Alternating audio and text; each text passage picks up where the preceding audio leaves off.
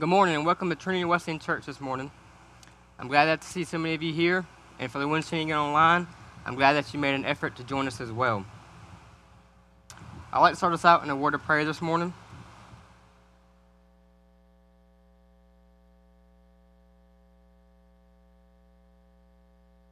Father, we thank you and we praise you. We thank you for this day and just another day and a gift of life. Father, what an opportunity that we have just to come together as the body of Christ and just fellowship with one another. It's been these past few weeks, Father, of doing drive-in church, and with a global pandemic going on, that I've had a fresh and a renewed perspective on what fellowship means. That doesn't have to be confined into a building, but we can do it anywhere and everywhere. Father, I also would like to remember the words of the beautiful song, "Though You Slay Me."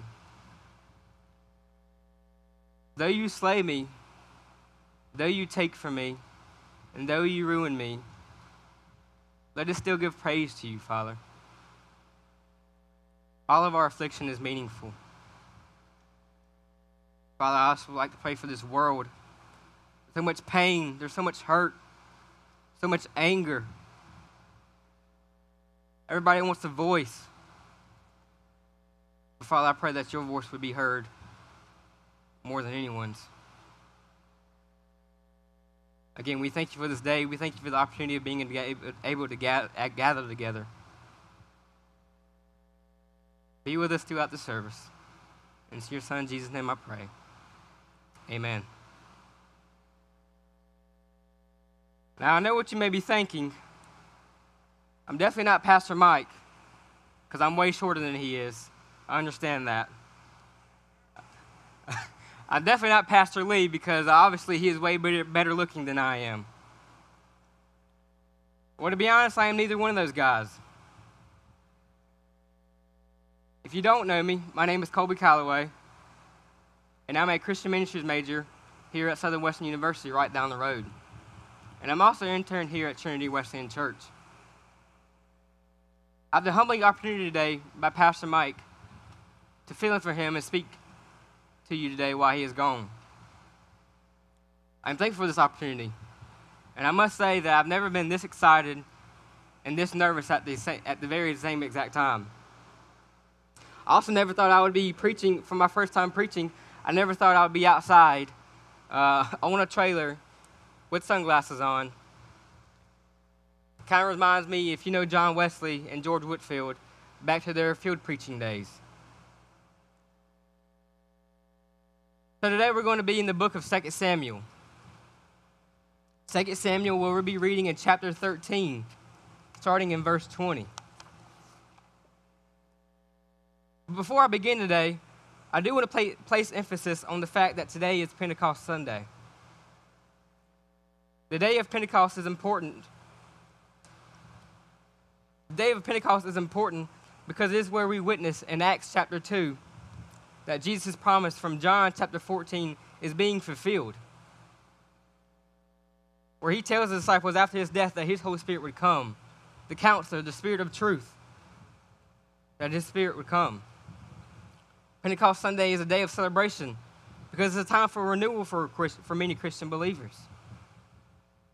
Many services across the world right now and all throughout this day are being focused on renewal, on evangelism, on empowerment from the Holy Spirit, deeper intimacy with God, and fellowship. And I pray that would be our focus today as well. Also, before we begin reading today, I want to kind of set the scene for you for today and the scene for the next 2 weeks. So today we're beginning a new series titled The Monster Inside of Me. Many of you know that horrible sinking feeling you have when something comes out of your mouth that you did not expect. That is maybe just so unlike you. Did you know that's a reflection of something hiding inside of you? The scary truth is that the words you accidentally speak and the actions you later regret are actually in keeping with what's hiding in your heart. Things like guilt, jealousy, anger, or greed are some of the most prominent forms of this monster hiding within us that tend to make its way out sometimes. You see, if you're anything like me, the monster that is hiding its ugliness on the inside of you very well may be anger. And unfortunately, we will read today that was the case for one of King David's sons, named Absalom. And I also want to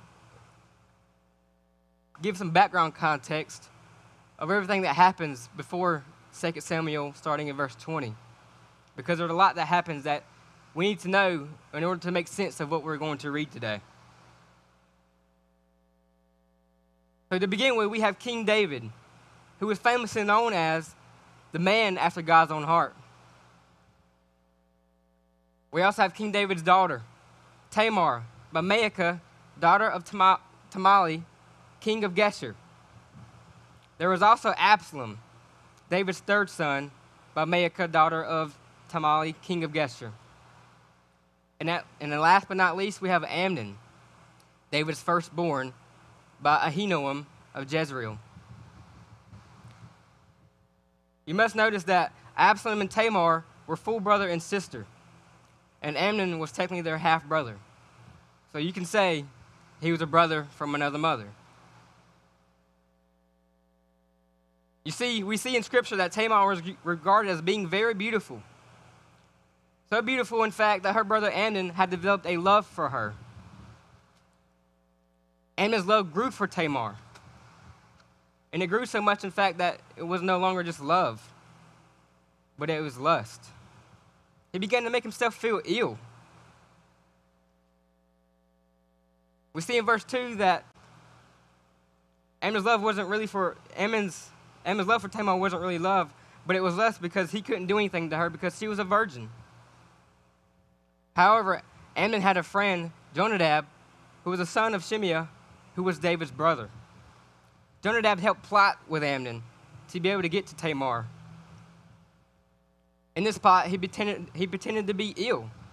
And in pretending to be ill, Amnon caused his father David over to his house to send for his sister to come over to bake cakes for him. So David did just that, and Tamar came over to cook for Amnon.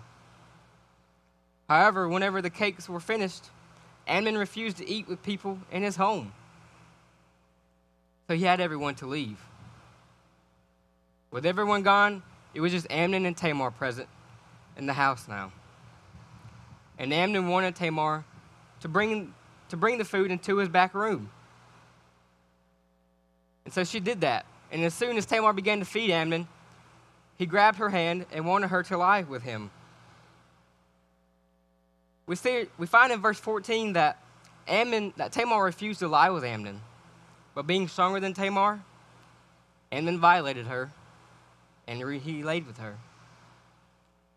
And in today's terms, you could say he raped her. Afterwards, we see in verse 15 that Amnon was angry and hated Tamar with great hatred and told her to leave. And leaving, Tamar put ashes on her head, which during the time, you must know, in this culture, it was a sign of mourning. She also tore her long-sleeved robe, and again, also during the time in this culture, was a sign that her virginity had been violated. And Tamar went away crying. So to give you background context, this now brings us up to speed to verse 20. In verse 20, we see that Tamar lived as a desolate woman in Absalom's house. So follow along with me now as I read, starting in 2 Samuel chapter 13, in verse 20, and ending in verse 29. And her brother Absalom said to her, "Has Amnon your brother been with you? Now hold your peace, my sister. He is your brother. Do not take this to heart." So Tamar lived, a desolate woman, in her brother Absalom's house. When King David heard of all these things, he was very angry. But Absalom spoke to Amnon, neither good nor bad, for Absalom hated Amnon, because he had violated his sister Tamar. After 2 full years, Absalom had sheep shears at Baal-hazor, which is near Ephraim, and Absalom invited all the king's sons. And Absalom came to the king and said, "Behold, your servant has sheep shearers. Please let the king and his servants go with your servant."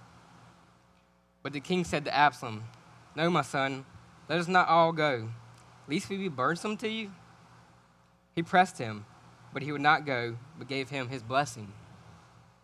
Then Absalom said, "If not, please let my brother Amnon go with us."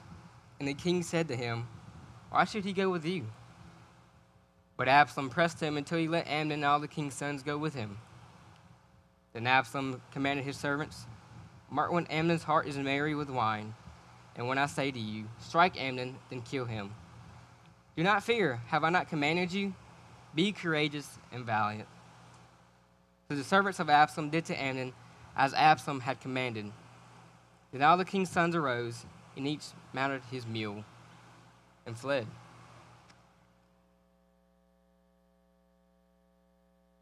You see, what we just witnessed here today is, and starting in verse 1, we see that David, we have a King David. He has 3 children, Tamar, Absalom, and Amnon. Amnon loved Tamar, and he plotted with Jonadab to help him get to Tamar. And in getting to Tamar, he rapes her, because it wasn't just love that he wanted for Tamar, but it was lust.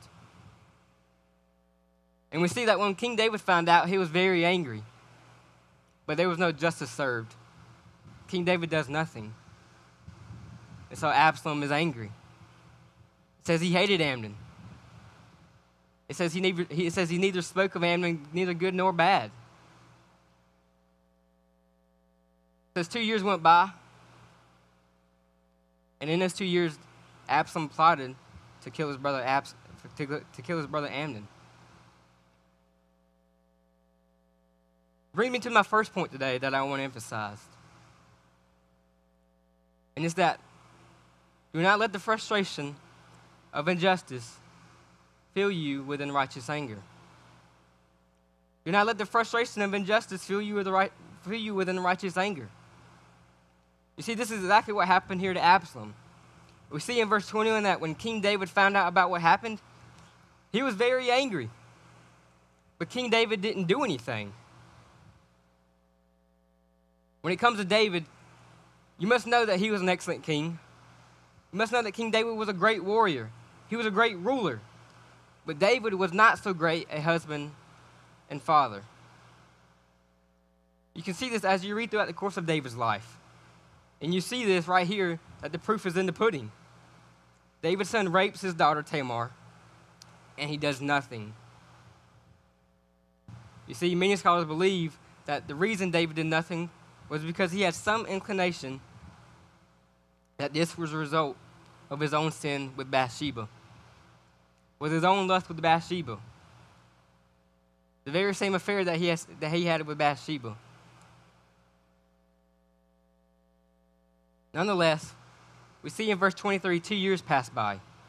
And in those 2 years, Absalom let the frustration of injustice from his father fill him with unrighteous anger.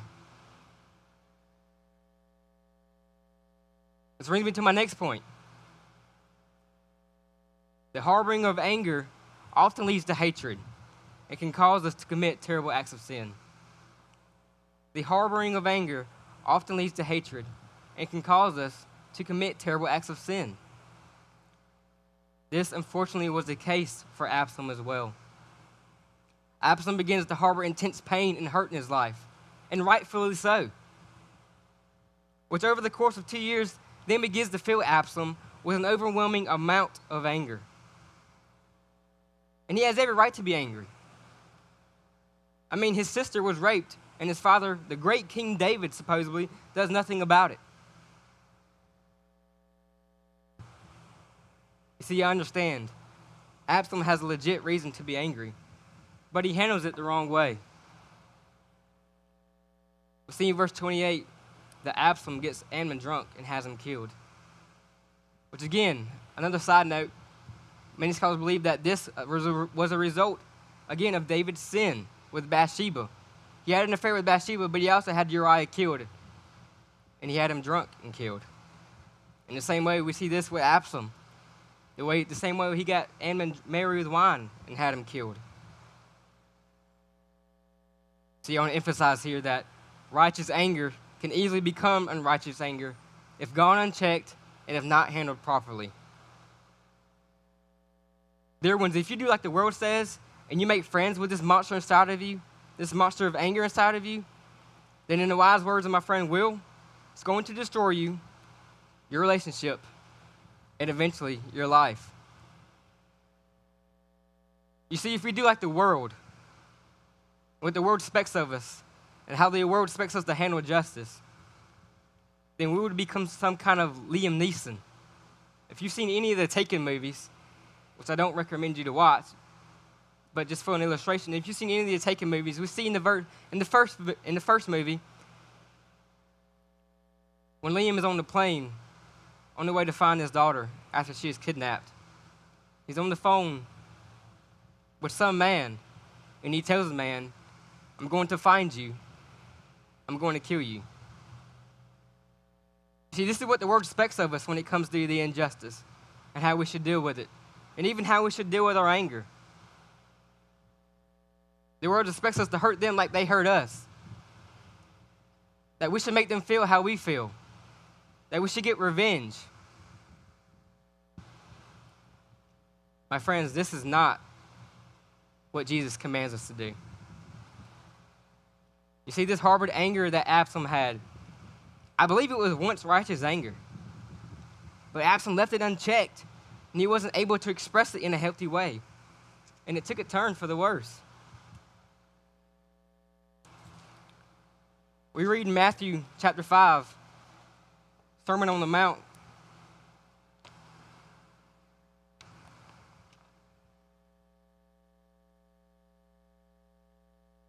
You have heard it was said, "You shall love your neighbor and hate your enemy." But I say to you, love your enemies and pray for those who persecute you,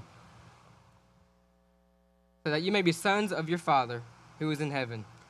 For he makes his sun rise on the evil and on the good, and sends his rain on the just and the unjust. You say, you may be wondering, well, Colby, how do we respond to injustice? How do I deal with my anger and express it in a healthy way? Well, Jesus tells us right here in Matthew chapter 5. You see, he's telling us if we give in to angry feelings and try to justify them, the next thing we want to do is act on them and get even. Jesus' point here is don't seek revenge, which is what the world tells us to do. The world expects us to be some kind of Liam Neeson. God is gracious with you, God is gracious with you, so you be gracious to others. Treat conflict and injustice as an opportunity for God to bring out the best in you, not the worst. For you to grow in your capacity to share the kindness of Christ. And unfortunately, this is not what we're seeing in the world today. Quite tragically, it's not. It's the opposite. I do want to take time to not really rant or express my opinions with the death of George Floyd, but I do want to emphasize that what the world sees what happened is a white man killing a black man. But as we as Christians, we should not see it through that kind of lens. We should see it as an image bearer of God murdering another image bearer of God.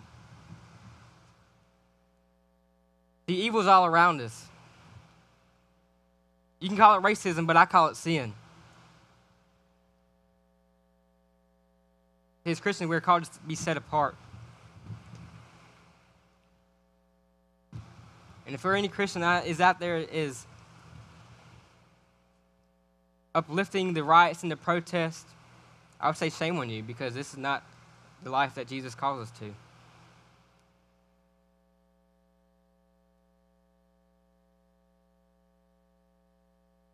Moving on, a major distinction between righteous anger and unrighteous anger is when you go from seeking justice to seeking vengeance. Those are dangerous waters that you do not want to tread. If you go from seeking justice to seeking vengeance, then you're not going to come out unscathed in some shape, way, or form. See, this is exactly what happened here to Absalom again. And better yet, much like a drug addiction or an addict just can't get enough and keeps going back for more and even stronger substances, where they eventually are never satisfied, in a similar way, this can also happen with unrighteous anger. You see, we think if we just get even, if we just hurt them like they hurt us, that we would be satisfied inside. That is not the case, my friends. Actually, you're just feeding the monster inside of you. See, Absalom thought he could satisfy his harbored anger and pain even by getting vengeance and taking justice into his own hands. But it actually did the opposite. See, I encourage you to keep on reading past chapter 13 because this story goes on until about around chapter 19. It's a quite sad and devastating story. To see how everything plays out in the end. And like I said, I encourage you to read past this because it's sad and devastating. But to sum everything up in the end, so after Absalom kills Amnon, he runs away for 9 years to a city called Geshur. And in those 9 years, I assume that Absalom still found no healthy way to express his anger. And actually, the fact that Absalom killing Amnon just fueled his anger. It just fed it.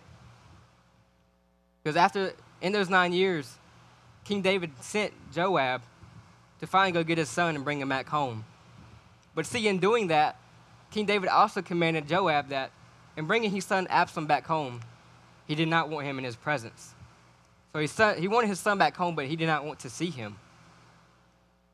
I can only begin to imagine the pain and hurt on top of the pain and hurt that Absalom already had, and how that made him even more angry.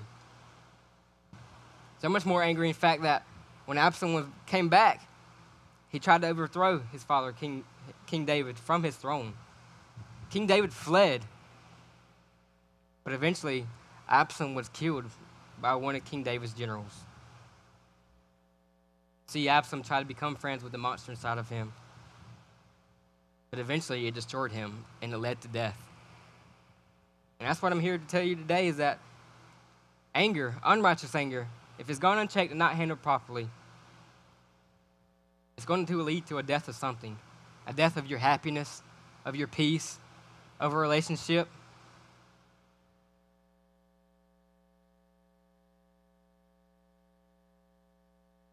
And finally, the last thing I want to emphasize is that not all anger is sinful. Not all anger is sinful. Feelings of anger are normal. We have these feelings because we're made in the image of God. You see, contrary to what much of the church teaches and preaches on, which is God's love, and I agree, God is a God of love, but God is also a God of wrath. And wrath being a form of anger. And if we're made in the image of God and God is love, but God is also a God of wrath, then we are allowed to have anger. You see, anger becomes sinful when it leads to resentment, bitterness, and eventually hatred. Turn with me to Ephesians chapter 4. Starting in verse 26, we see Paul writes, "Be angry and do not sin. Do not let the sun go down on your anger, and give no opportunity to the devil." Paul is telling us anger becomes sinful whenever we let the sun go down on our anger. And he isn't speaking literally here, but he's speaking metaphorically as if it's whenever we let the anger harbor inside of us. It doesn't mean literally whenever we let the sun go down and we're angry, but it's whenever we let it sit inside and fester inside of us. It's whenever we repress it and suppress it. It's whenever we don't express it in a healthy way. My friends, when you do those things, when you let it sit and harbor inside of you, when you let it sit and fester, as Paul says in verse 27, you give the devil an opportunity. And exactly what happened to Absalom. In those 2 years, he gave the devil an opportunity. He harbored that intense pain and hurt in his life, and it filled him anger. I also want to share a quote by a man named Benjamin Watson. And quite ironically, I just stumbled upon this last night. Benjamin Watson he's a former NFL tight end for the New England Patriots. And some sources say that he is a Christian. I can neither confirm nor deny that. But he wrote an article on Ephesians chapter 5 as a response to the George Floyd case. And in the article, he writes, "At all times, in all circumstances, our actions and reactions are vitally important. As Christ followers, there's a certain way we need to carry ourselves in the midst of injustice. We have a responsibility to do so. Our primary goal in this life is to bring God glory. That doesn't mean we don't address the issues of our day or engage in civic debate. As citizens and members of our specific communities, we should not remove ourselves from the situations that desperately need our attention. It does mean we have a mandate to engage in a way that brings glory to God and ultimately points people towards Him and the things He cares about.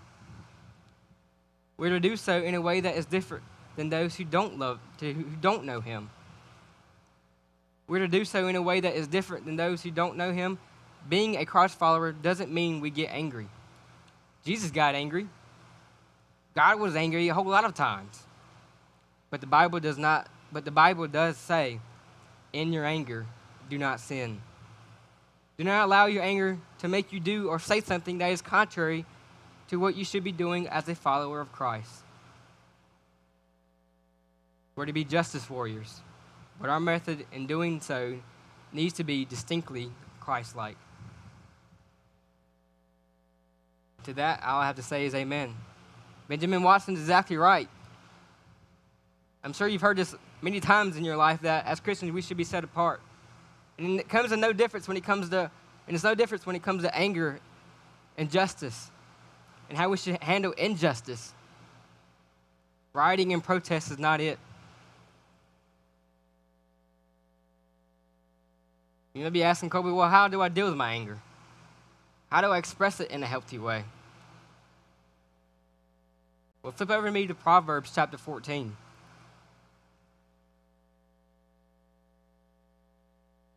Verse 29. Whoever is slow to anger has great understanding, but he who has a hasty temper exalts folly. Whoever is slow to anger has great understanding, but he who has a hasty temper exalts folly. You see, having the patience of controlling your anger and having the patience of trying to understand. You see, it's whenever we let the emotions get the best of us and whenever we don't try to understand. And understanding and controlling our anger, we're better able to represent Christ. Flip a few pages over to Proverbs chapter 17. Verse 27.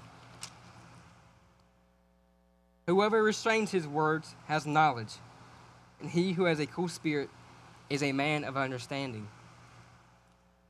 Whoever restrains his words has knowledge, and he who has a cool spirit is a man of understanding. You see, again, the better we understand and the more we comprehend, then the better we are able to deal with our anger in a non-sinful way. And I'm not standing before you today as some self-righteous person who can say, I have my anger under control at all times, because I definitely do not. I get frustrated really easily. Ask my fiance Taylor. Ask my family. See, I'm preaching to myself today because I've dealt with a whole lot of anger in my life. You see, in a home, growing up as a young child in a home of 5 with 2 wonderful sisters, a mom and a stepdad who had fallen prey to a drug addiction, I wasn't privileged with a Christian home. I didn't go to church.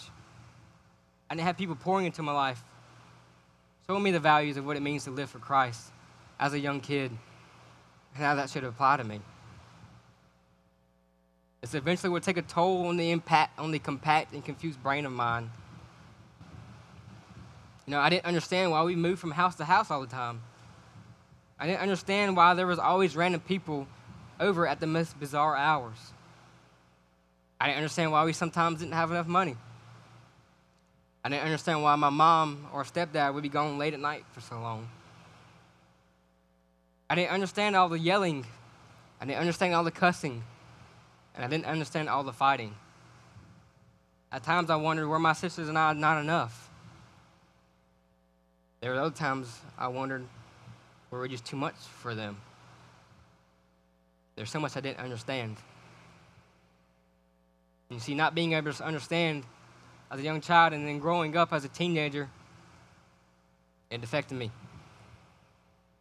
I saw my best friends and a lot of other friends in school had families that loved them deeply and a deep family connection, something I've always yearned for and wanted.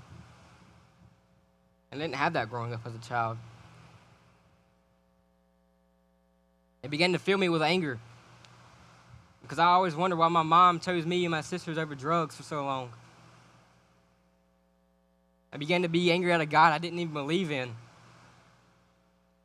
I began to become bitter. I resented God for so long. Because how could he give my best friend two loving parents that would give their life for him? Yeah, I had a mom who chose drugs over me.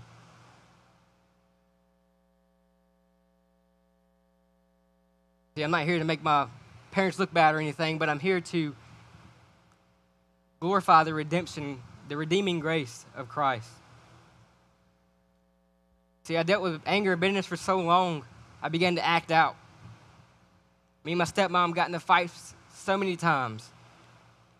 I was mad at everyone in the world. I was mad at God. I went through a stage where all I did was smoke weed and drink every day. But I'm here to tell you, it wasn't until 2 years ago when I gave my life to Christ, when I said that I was going to live devoutly for him and give everything over to him, is when I experienced finally the freedom and the peace and the happiness that God had in store for me. That even though my earthly parents had failed me in ways, that I know my Father in heaven will not and does not fail me. See, it wasn't until I gave my life to Christ when I was able to fully understand why I was angry, and that I could give that over to him, and that he could give me a new life.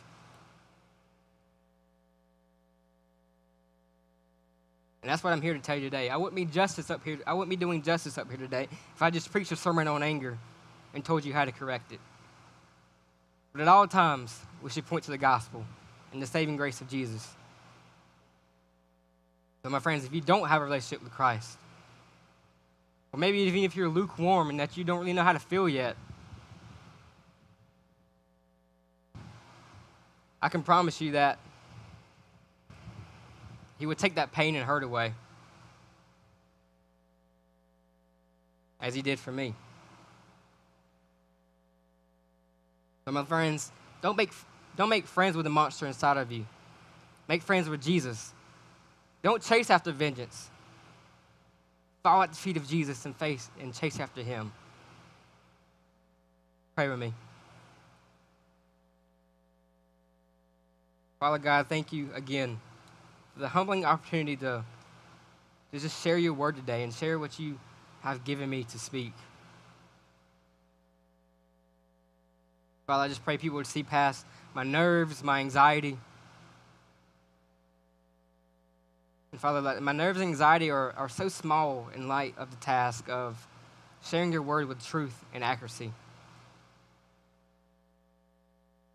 So Father, I pray that your Holy Spirit would just come alive in people, Father, and that hearts of stone would be made into hearts of flesh. I don't pray that just here, I pray that across the world. The world is hurting, so much anger, so much pain and hurt. People are not expressing in healthy ways or in the right way.